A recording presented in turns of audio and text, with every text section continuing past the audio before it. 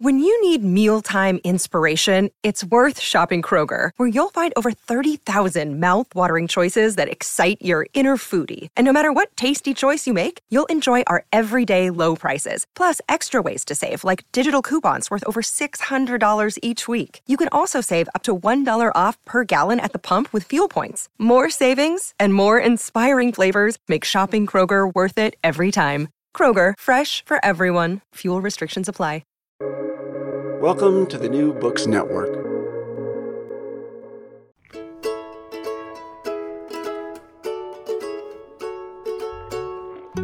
Hello, I'm John Plotz, welcoming you to yet another Recall This Book episode drawn from our partnership with Novel Dialogue. We've been working with Novel Dialogue ever since Arthi Vadia and I launched it back in March of 2021. You may want to check out earlier conversations featuring Orhan Pamuk, Helen Garner, and Jennifer Egan. Fall 2023 is going to see the debut of Novel Dialogue's Weird season, which you won't want to miss. But today, we bring you this gem. So today, I'm honored to bring you Joshua Cohen in conversation with my colleague and beloved friend Eugene Sheppard, who is Associate Professor of Modern Jewish History and Thought here at Brandeis and author, besides many, many articles, of a stunning 2007 book, Leo Strauss and the Politics of Exile, The Making of a Political Philosopher. Eugene, 15 years later, I'm still stunned by your book, and I'm glad to be Zooming with you today. Thanks, John. Okay, Joshua Cohen, the main attraction, is the much celebrated and yet annoyingly young author of 4 short story collections, and by my count, 6 novels, I think. Among them, Wits. Vits. All right. Book of Numbers and Moving Kings, as well as the novel that sparked today's invitation, The Netanyahus, an account of a minor and ultimately even negligible episode in the history of a very famous family. Okay, so as listeners likely already know, the Netanyahus won the 2022 Pulitzer Prize for fiction for its fictionalized portrayal of a disaster of a job-seeking visit that the famous Netanyahu clan once paid to upstate New York. Well, maybe not quite upstate. Long before Netanyahu became the larger-than-life figure he is now. So The Guardian said about the novel, with its tight time frame, loopy narrator, portrait of a Jewish American life against a semi-rural background, and moments of cruel academic satire, the Netanyahus crossbreeds Roth's The Ghostwriter and Nabokov's Pale Fire. I mean, I think it's fair, but I also think it sells short that the way that the novel always plays with our knowledge that one of the annoying teenagers, who seems to be only a minor character, goes on to be Netanyahu, the past and present prime minister of an Israel, now seemingly firmly committed to the kind of ethno-nationalism that his father had been preaching way back in Eisenhower's America, where the novel's set. So it's a campus comedy, yeah, and it is very, very funny, but also one that throws a sidelight on the politics of today as they're present in Israel and also in our own Trump-shadowed America. So Joshua, welcome. It's a great honor to have you here. Oh, thank you. Thank you for the introduction. Thank you from both of you. Thank you, Eugene, for doing this. Yeah, seriously. Thank you, Eugene. So Joshua, we're hoping you might want to begin by reading from the opening pages of the book, including, by Eugene's special request, the novel's epigraph from the Zionist firebrand Zev Jabotinsky. Okay. Well, let's do the title as well then. The Netanyahus, an account of a minor and ultimately even negligible episode in the history of a very famous family. And why not? Let's read the dedication to the memory of Harold Bloom. Eliminate the diaspora, or the diaspora will eliminate you. Speech of the 9th of Av, 1938, Zev Jabotinsky. My name is Reuben Blum, and I'm an historian. Soon enough, though, I guess I'll be historical, by which I mean I'll die and become history myself, in a rare type of transformation traditionally reserved for the purer scholars. Lawyers die and don't become the law. Doctors die and don't turn into medicine, but biology and chemistry professors pass away and decompose into biology and chemistry. They mineralize into geology.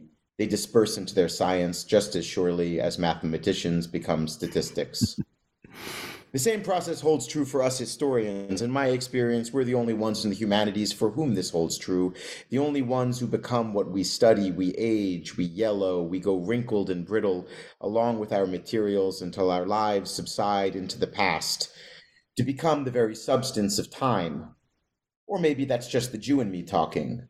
Goys believe in the word becoming flesh, but Jews believe in the flesh becoming word, a more natural, rational incarnation.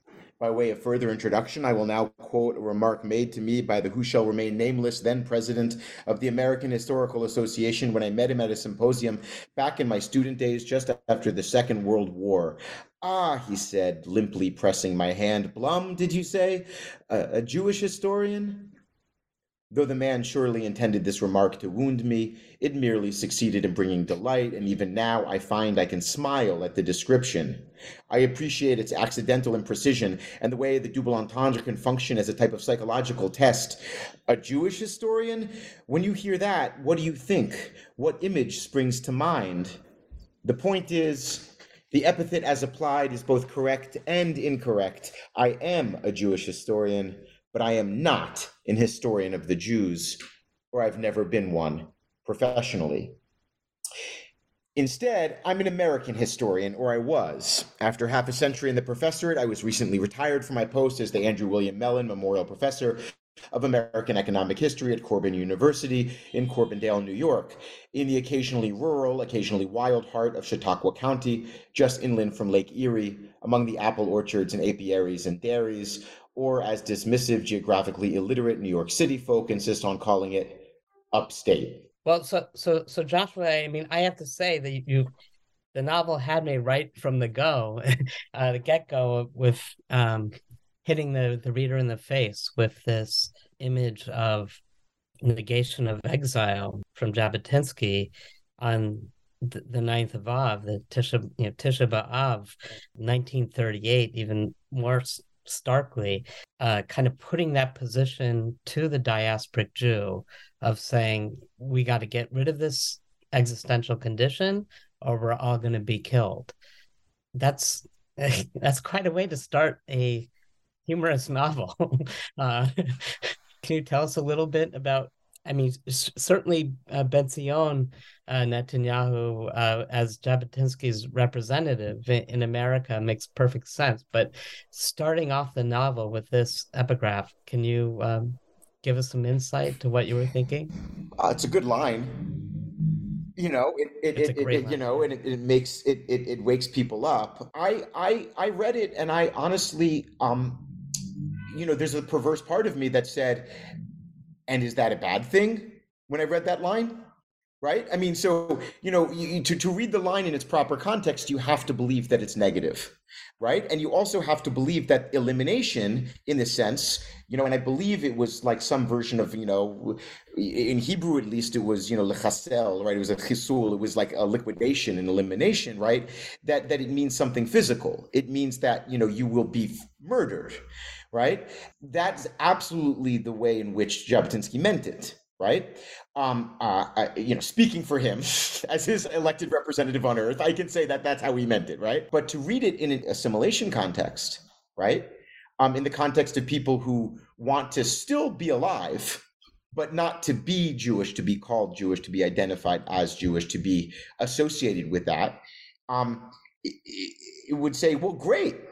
I don't want to eliminate the diaspora. I want the diaspora to eliminate a part of my heritage, if you want to call it, my identity that I never chose, and that's caused me nothing but service. They wouldn't use that word, but they, and I was interested in that element because that is the counterpoint between the Reuben Blum figure, who is the idea of my Jewishness as being erased. And that's not a bad thing. And then, of course, Benzion Netanyahu, who comes out of the Jabotinsky, comes out of Jabotinsky directly and certainly believes in that comment in a mortal sense. It's funny. I've never read that line from a kind of like an acculturationist, assimilationist sense that the Jew within me will be eliminated, but that's not necessarily a bad thing. For some people, right? Yeah. Uh, And also, frankly, even for the great enemies of Jabotinskyism, of revisionism, it was not necessarily a bad thing, right? I mean, that is, in fact, it was the positive, construction of a modern Israeli identity. right. Uh, Although, it really just kind of sets your teeth on edge, just to begin with, and you're kind of bracing yourself already for Ben Sion's character, even though he doesn't Right. appear for a little while. But even for these uncomfortable experiences in the opening pages of Actually, could I relate that? I had a question for you, Josh, was kind of half formed about the different either ors that the novel sets up, and the way that you framed it there, that notion that, the assimilationism as a kind of soft elimination, or desideratum of an elimination. There's this really, I think, poignant scene when the Blum family, husband and wife, are walking back home at the end after this disastrous visit, and Edith talks about how belief has kind of gone away for her as a category. We used to believe, and she lists things that she believes in, which were American ideals, not Jewish ideals. Right. And she says, but I don't have that anymore. So I would love to hear your thoughts about what that, how that scene fits in, because there it seems as if the alternative is to not believe, just to let it all go. Like, in other words, not to pick up a new set of beliefs, like a Statue of Liberty style belief, Right. but just, Yeah, I mean, I think that there's another line that haunts me almost as much as the Jabotinsky line, right? Is the line that, I mean, I guess it's usually attributed to Novalis, the German poet, where he says, every book must contain its counter book. Right. The idea that the book has to be its own enemy at a certain point and tear itself apart from within. For someone who is writing a book about identity and about a quote unquote identity politics, but in the deepest sense, right, and using our contemporary understanding of identity politics as a sort of comparenda with past identity politics that actually, had armies and created countries, right? I wanted to also realize how kind of unrelentingly male the book was, right? It was these two dudes who were just sort of at a certain point, one's screaming more than the other, but they are representative men, let's say. And because I knew Judy, the daughter, was going to have this last say in a way, right? Mm-hmm. I knew that I needed to prepare for that with Edith, and she's very much, she's a woman of the Depression generation, right? Who grew up with New Deal Democrat politics, right? And all of these abstract nouns like hope and freedom and liberty and so on and so forth, and this idea that America was the Or Lagoyim, right? Was the light unto the nations, right? Mm. And then she finds herself, far from home, in the middle of the woods, chained to this guy who's chained to this job, who's just, hoping to get tenure. She's underemployed at this library, right? And then she has to see her house, which is her last domain of control, her kitchen, her living room, right, be taken over by a madman in her conception. and I think at a certain point she was trying to say, enough. These questions can exist on a nation state level. They can exist, between men in cafes, maybe, as they historically did. But this is a home. And within a home, we don't fight like this. We don't believe in anything beyond our love for one another or beyond our provision for one another. So stop talking to me about Jews and talk to me about me. And so in many ways, it was about sort of when politics meet the home. And so for me, that was enormously, important when she says, after dealing with these horrible people, I feel relieved that I believe in nothing. Right. And for her, there's the way in which that nihilism, in a way, can be a nihilism of American consumerism of the 50s and 60s, which is, I have my, my Pampers that I can throw out and I don't need to wash diapers anymore. And I have my washing machine and I have my dishwasher and I have my this and I have my that, right? But it can also be, it's a pretty highly developed stage of certain societies to be able to not have to take an ideological stance. And it was for me a combating this idea, what for me was the ultimate revisionism, which was the revisionism of like late theory of like the Zizeks of this world, who'll tell you that everything is political, including the choice not to have a politics. And when I kind of first was exposed to that, having gone to school sort of under the sign of theory, right? I remember just saying like, people who don't think they have a politics, that itself is a politics. And I remember thinking to myself, well, you should meet my mom. Because like she'll tell you, I'm scared of you, but my mother's not, right? And she'll tell you what she thinks about that. And and so that was it. It was in many ways like the point of America and of all the suffering that came before America and our arrival in America was that so we didn't have to have a politics anymore. Right. But don't you think the character of Edith then ends up in that position of, it's almost like a deracinated kind of position. It's thoroughly exhausted and empty. I mean, I didn't see it as being, free of things necessarily. You're giving kind of a more emancipatory spin of what it means to be free of these things. But you don't see that. Absolutely. I mean, but I think she finds some liberation in deracination. Right. I met Roth once. Never met Bellow. Never met Malamud. I've met Cynthia Ozick a few times, and exchanged, letters and things. And I spent a fair amount of time with Harold.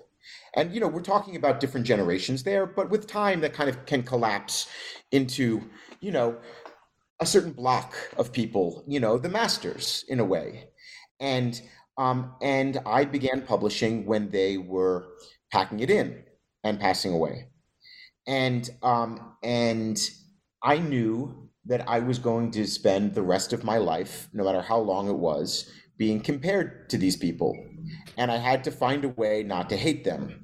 We're going to spend the rest of our lives, living in the endless obituary or eulogy for like the boomers, right? It's like there's going to be the month when Bob Dylan dies. There's going to be like the month when when Mick Jagger dies, then when Keith Richards dies, and we're just going to be living under these, under the sign of their mortality, right, forever. And I felt that was going to be the case with my career and the great flowering of Jewish American literature. The point at which Jews had become assimilated enough to be able to claim, if not to fully believe, I don't know, that they were 100% representative American authors.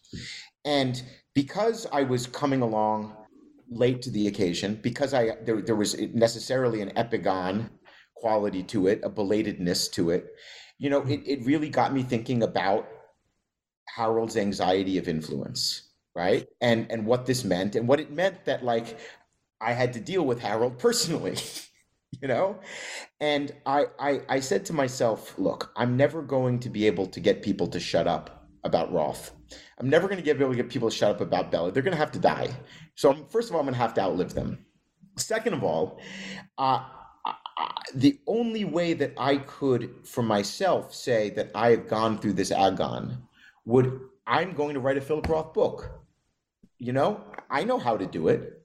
It's, it's not so hard. Why is it not so hard? Because Philip Roth already did it, right? So in a way, it was, I'm going to write a book. It's going to be set in 1959. It's the year Goodbye Columbus was published, right?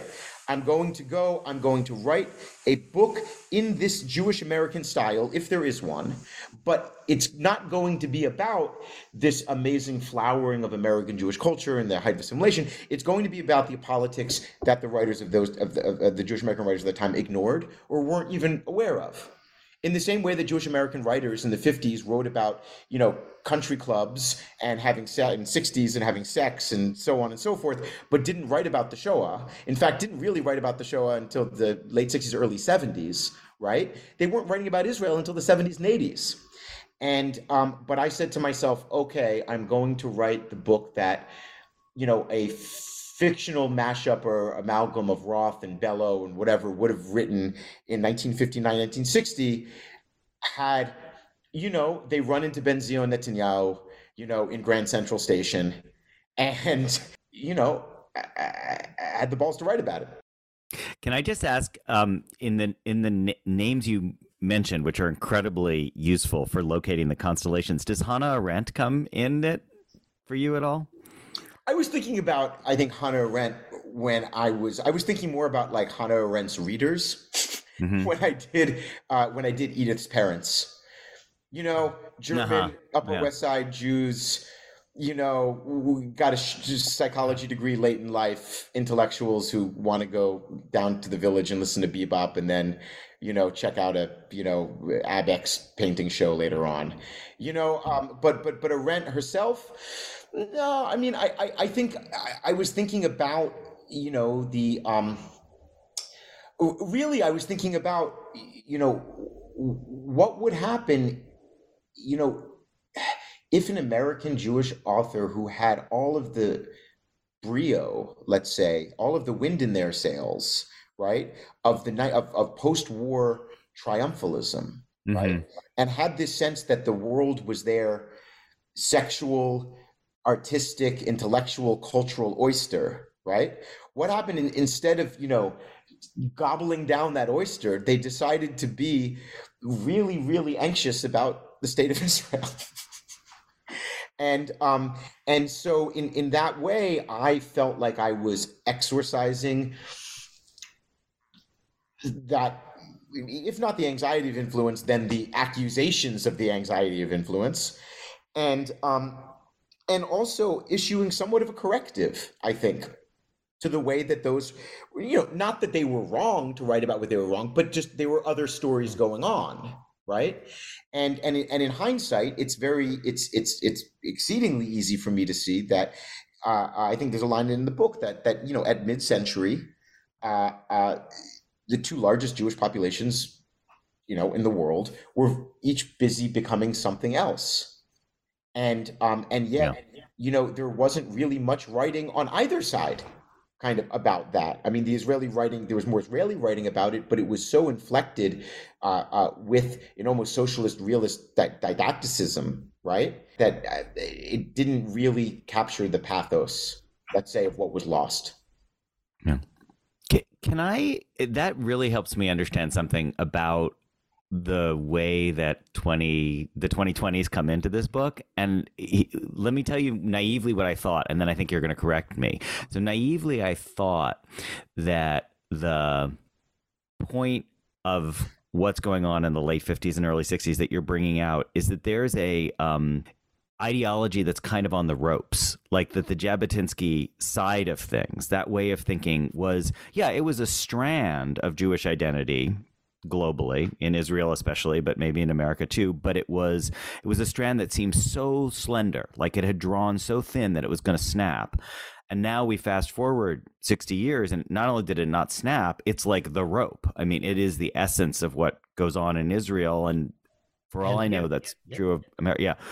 But I think, but Joshua, this is where I want you to correct me, because you're saying it was never that slender. You're saying actually it was pretty strong. Even in the 50s and 60s, that was actually really there. It's just that writers didn't notice it, or thought it was vulgar to dwell on, or something like that.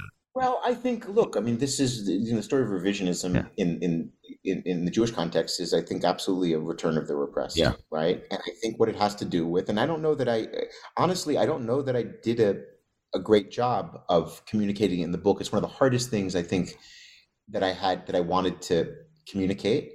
And there are two lines about it in the book, but maybe I should have come down hard on it. Just it wouldn't have been historically kind of accurate, maybe. But the revisionists, but especially the branch that really comes out of Jabotinsky personally into Benjamin Netanyahu personally, these are people who consider who entered the most consequential decade in in all of Jewish history, right? Feeling that they have the blood of 6 million Jews on their hands. They feel that they failed to save the Jews of Europe. They failed to bring them out of Europe. They failed to take the land by force as the place for them to be resettled, and that the labor Zionists, that Mapainiks, that these Quislings in their in their sense, essentially sold out their co-religionists in order to get the approval of the great powers for their state that would that they couldn't take, but that had to be given to them. And it's so when we talk about a slender thread, the Jewish religion, whatever that is, right, certainly has developed a Holocaust religion or Shoah religion since. And the Shoah religion is the revisionist religion in many ways.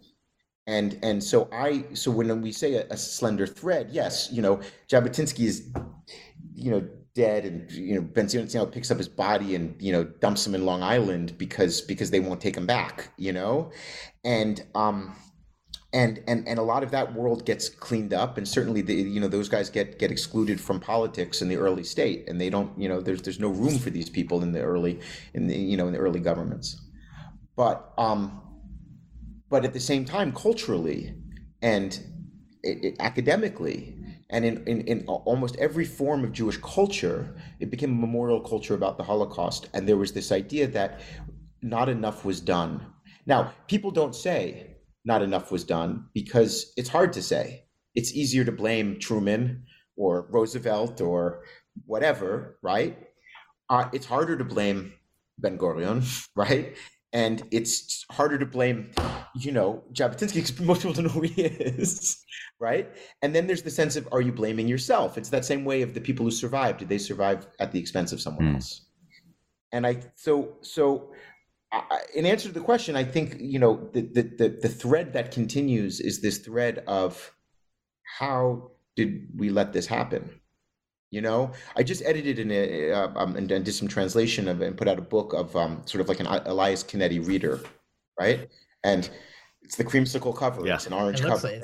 Beautiful book. Yeah, I really like it. Yeah.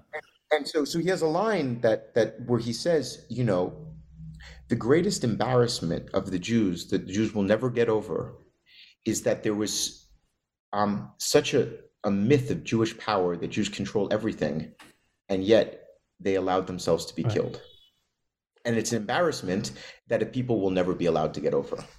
And I associate that embarrassment with political revisionism. Vitamin Water just dropped a new zero sugar flavor called With Love. Get the taste of raspberry and dark chocolate for the all warm, all fuzzy, all self-care, zero self-doubt you. Grab a With Love today. Vitamin Water Zero Sugar. Nourish every you. Vitamin Water is a registered trademark of Glasso. Yeah, I thought it was, back to the Jabotinsky revisionist line, Jabotinsky's body gets, it doesn't get buried in the land at first. It's closer to the areas of Corban College or Corban College. When you take us to the end, you say, well, when Bibi comes along, Jabotinsky comes back. And also Jabotinsky, now there's a Jabotinsky Day celebrated in Israel. And those, even though they were exiled and shut out of the early governments, now they're certainly make up a kind of, it's tough to see how they can be led out of the government for the foreseeable. I mean, they are the government. Right. Yeah. And they will be, I think, for a while. Absolutely. And beyond anything that Benjamin Netanyahu does. I mean, it's cut into the body politique from a fringe minority dissident opinion and movement to something that has taken over much of the population. Yeah, and a fringe movement that for all of its stupidity, it actually truly knows that it's these fringe movements that have been responsible for Jewish continuity. In the kind of the core of the novel, you've got these two letters of recommendation, basically. One intended to help out Netanyahu, and the other one a kind of a unsolicited poison pill, but like brilliantly cast it off. Well, they're both saying just take them.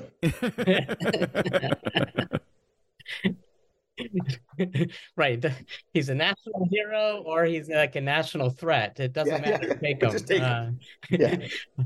So where did you get this idea to use letters of recommendations as a literary device? I mean, John and I have to read letters of recommendation quite a bit. Sometimes they're more imaginative than others, but you really get a lot of substance out of these letters, especially and the Levavi letters. You give a whole kind of history of revisionism and Ben Sion's father. It's obvious you've been reading Adi Armon's pieces in Haaretz over the last few years. Tell us a little bit about this academic letter of recommendation. The first person is very limiting. Right. And you want to get out of the first person. And also, how do you talk about things that this guy who was born in the Bronx and then goes out into Western, Chautauqua County, New York, he wasn't around for, right? And so I knew I needed other voices. I love writing letters in other voices. I think that direct address is something that truly arrests a reader, right? When it's you, even if they know it's to address to another you, there is that proxy feeling of when there's that pronoun, when you say, oh, me? Okay, tell me about it. And so there's that. I also always wanted to have these like East-West divides, right? Like you have the Yeka parents who are Edith's parents, and then, you have these Pale Settlement parents who are Reuben's parents. So then kind of I have this rabbi who's like very Yiddishy and, and like kind of a shtick rabbi from Philly, and then I have this, Yeka professor who just, and I come from those people on my father's side, and, and when they have to explain a point to you, it's just, you sit down and, you need Sitzfleisch for it, right? You're like, do you have the whole day? So I wanted to do that. I also thought it was really important to explain, why this guy is in America. It's not enough just to have him. I think a lot of people, certainly, I mean, Israelis who don't read Adi Armon's pieces, for example, or some other, or the few other things that are accurate about Ben Netanyahu, right? Because Bibi has been so engaged in a distortion campaign of the father of America-Israel relations and all of this nonsense, right? Distorting his father's, career and elevating his father and so on. Most people just, why does someone come to the United States? Well, because we have money. It's like a good place to get a job, right. But that wasn't the case here, right? I mean, during the most consequential decade of, modern Jewish history, he's not being murdered in Europe and he's not building his country, he's in suburban Long Island and then he's in suburban Philly. And so, there is this sense that, this man becomes this sort of itinerant, almost Yiddish figure, with his hand out, begging himself around on the adjunct circuit, looking for a gig. And it became really important to explain why that, how that came to be. And letters were sort of the only way, to do it. I also think that there is this, the unreliable narrator aspect of first person, right? The unreliability of first person, is obviously a well-known, I mean, that is first person is unreliability, right? Because it's not this omniscient, God's eye, God's ear, right? On top of it. It's not supposed to be anything besides one person's experience. But one of the things that I think is really interesting, and it's slightly different from unreliability, because I think of unreliability as a Goyish concept almost, right? Like there's this other thing where you think you're writing about one thing as an author, You're sure you're writing about one thing as an author, but you're actually completely sabotaging yourself, right? So it's not unreliability, it's self-sabotage, right? And that to me is something that I feel very, very close to as a writer. And so I kind of wanted to, dramatize self-sabotage in this way of, sure, okay, a letter of recommendation, let's begin. Let's do this guy a favor. And then 3 sentences in, you're like, he's the worst person I've ever met.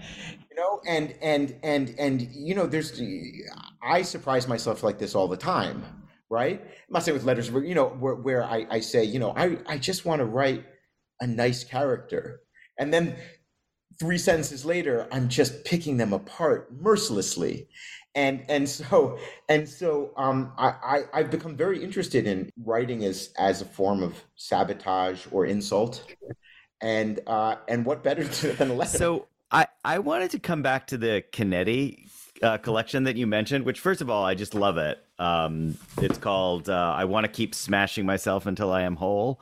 But, there was something in it in the introduction you said that I thought, first of all, it really moved me as an account of Kennedy, but I was wondering how much it resonated for you, which is you talked about Kennedy coming to terms with the principle of incompletion, like the notion of incompletion as maybe an aesthetic aspiration rather than as a failure. That was your take on Feuchtwanger too, right? Yeah, I think about it more as with with both of those, Feuchtwanger wanted to finish things. Yeah. He was a popular novelist, right? And he wanted to finish things. And with Kennedy, of course he wanted to finish things, but he was a much better rationalizer, maybe, of his own inability to bring something to completion. And I think that he really saw incompletion as almost a guarantor of posterity. Because, if you can engage people in the cooperative completion of your work, right, you are assured a place. This idea that, that I left something unfinished. If someone becomes interested in it, they become interested in my struggle for it. And in that way, I've enlisted them in my thinking.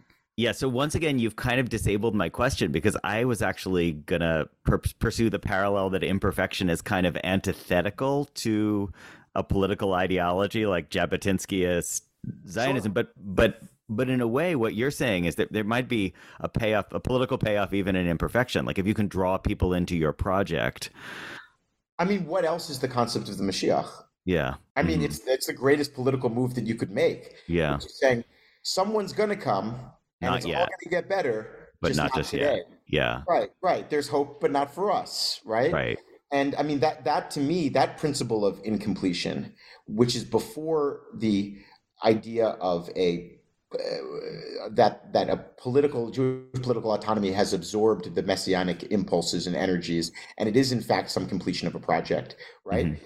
But that messianic promise, was very good politics for a very long time. Yeah. And then once a movement and a state lays claim to that messianic purpose, then things get a little bit more complicated, I guess. Yeah, there's a thing in that. There's a line in that lecture that I actually took from, I think it was the great poet, but the disgraced poet Yitzhak Laor, where he says you never want to make a poem become real. Obviously, your people around Cornell must be pretty obsessed with the book and the treatment of the local kind of population.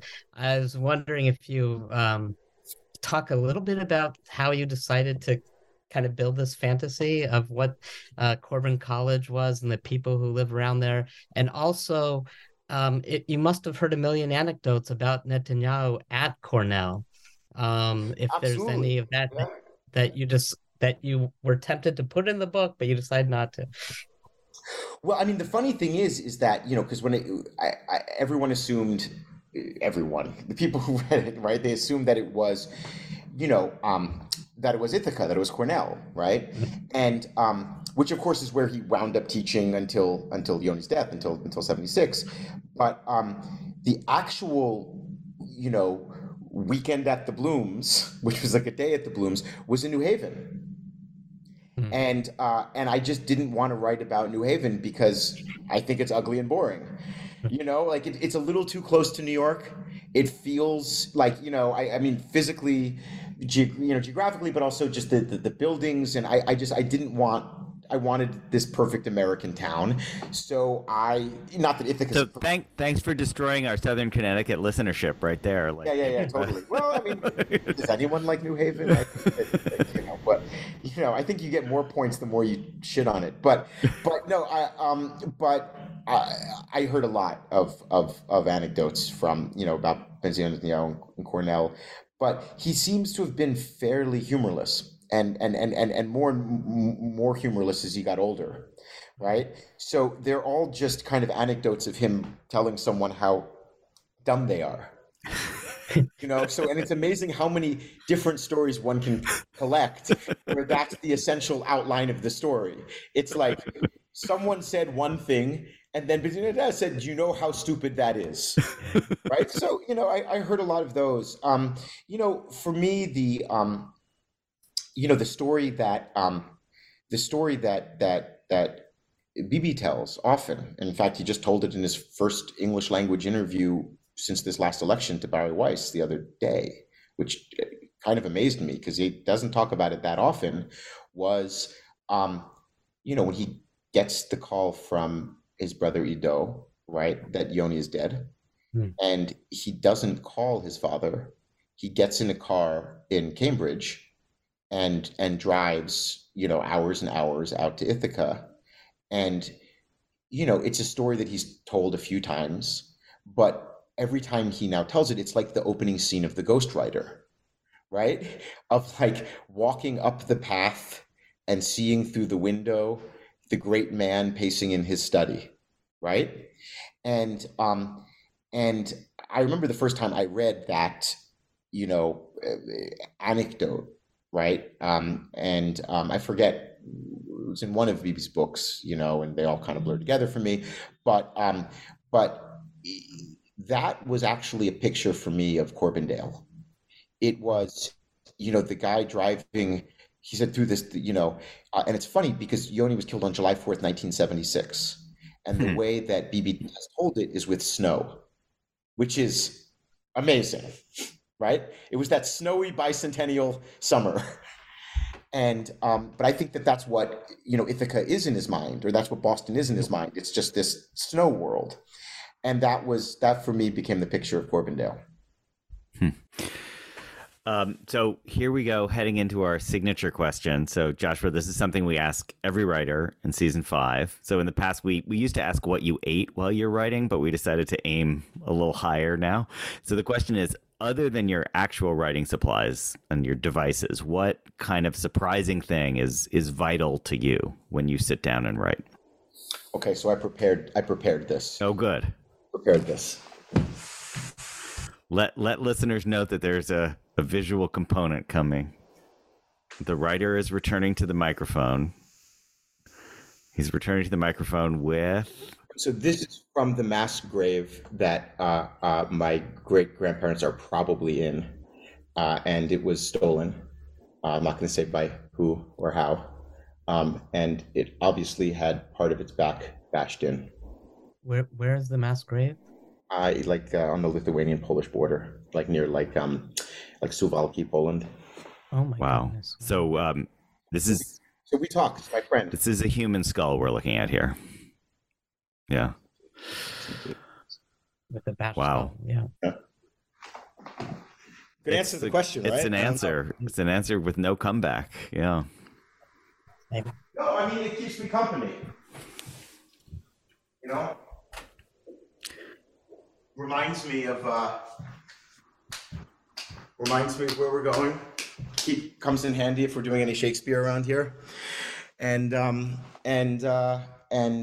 worked for a number of years as the Eastern European correspondent the European correspondent for the Forward, and they sent me around a lot of those places for a couple of years, and so it reminds me of that time, and kind of spending a lot of time with the last living survivors and who were still living in Europe, and people who had also gone through the Soviet experience, I for some reason it's easier to talk to. I need to talk when I'm writing. Sometimes it's easier to talk to a skull than it is to like a coffee mug. Wow. And also in my defense, like, this is a much nicer place for it to be than the hole that it was in. This is prime New York City real estate. So I'm just going to wrap things up then by thanking the Society for Novel Studies for its sponsorship of the podcast and acknowledge support from our partner, Public Books. Hannah Jorgensen is our graduate intern, Connor Hibbard, the sound engineer. Please subscribe, rate us, and leave a review on Apple Podcasts, Stitcher, Spotify, or wherever you get your podcast. You might enjoy conversations from past seasons, including Shangri Lee, Teju Cole, Orhan Pamuk, Helen Garner, Sigrid Nunez, and Carol Phillips. And there are lots more conversations coming. So, Eugene, thank you for doing this with me. Joshua, thank you so much for having me, John. Joshua, thank you so much. It was a great conversation. Yeah, this was good.